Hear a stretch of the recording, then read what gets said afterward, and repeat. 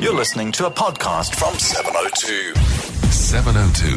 Xolani's on Twitter @GualaX. I'll look at what people are saying on Twitter shortly, but let's talk about the story. I saw an article online, the Times Live website. It says DA drops political bombshell. The DA has dropped a political atom bomb by claiming that the person most likely to be nominated as the new public protector is a spy close to President Jacob Zuma. Advocate Busisiwe Mkhwebane is likely to be nominated by the National Assembly on Wednesday, which is tomorrow afternoon, to replace the highly regarded Advocate Thuli Madonsela, whose term ends next month. Let's talk about these allegations now. We're on the line to the DA Shadow Minister for Justice, Glynnis Breytenbach. Nice talking to you, Glynnis. Hi, how are you? I'm all right. Thank you very much. So there was a statement that you issued a little earlier on. Essentially, you're saying you don't support the candidature of Advocate Busisiwe Mkhwebane. Just briefly tell me why. Well, there are a lot of reasons why. And, of course, the press have latched onto what they see as the most explosive portion of it. But the reasons are, frankly, that she was not the best candidate. And the rest of the committee also agree that she didn't have the best interview. There were candidates who had better interviews. There are other candidates with more experience and better experience. And there are other candidates who are better qualified for the post.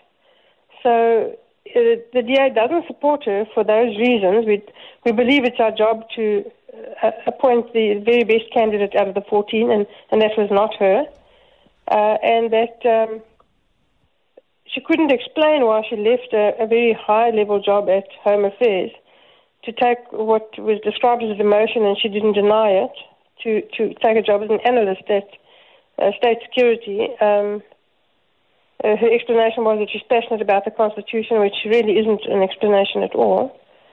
And so that anybody who's connected with State Security must give rise to some concern.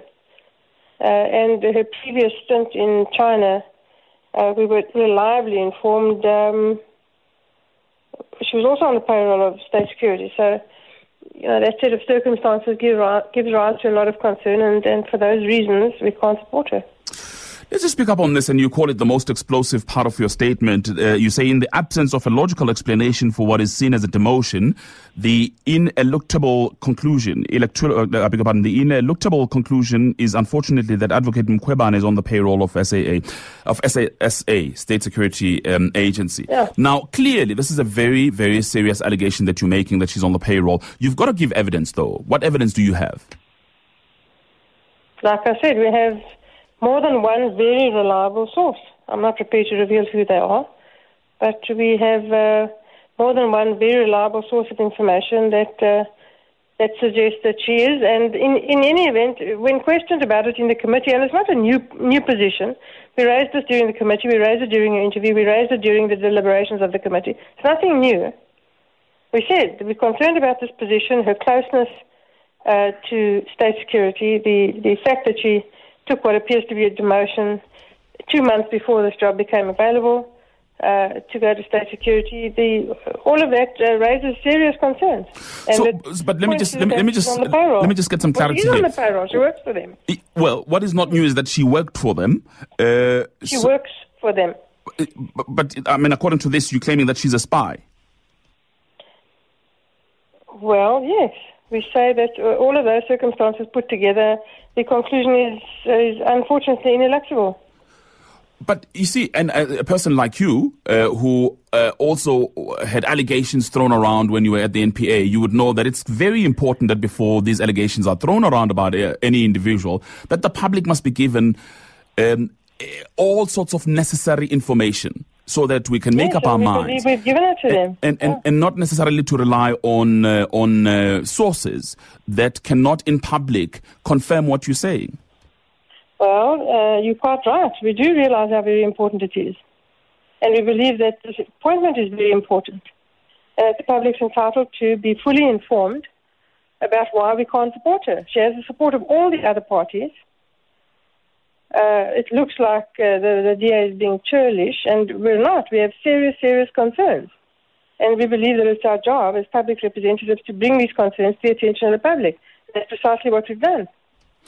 But what I'm saying there is that it's also important that this evidence, this information that you're bringing us now as the public, is that it must not be questionable, that we must be comfortable that actually we almost made a mistake, and that it's not just circumstantial, that it's not just about throwing mud at a candidate who has been supported by other political parties. Well, we certainly wouldn't be throwing this kind of mud just because she was supported by other parties, and we would love to have the candidate be a consensual candidate. It would have been wonderful. But given the information that we were supplied with, and I say again, from very reliable sources, we were unable to support her, and it's our job to make it public, which we've now done. And the public must make up their own mind.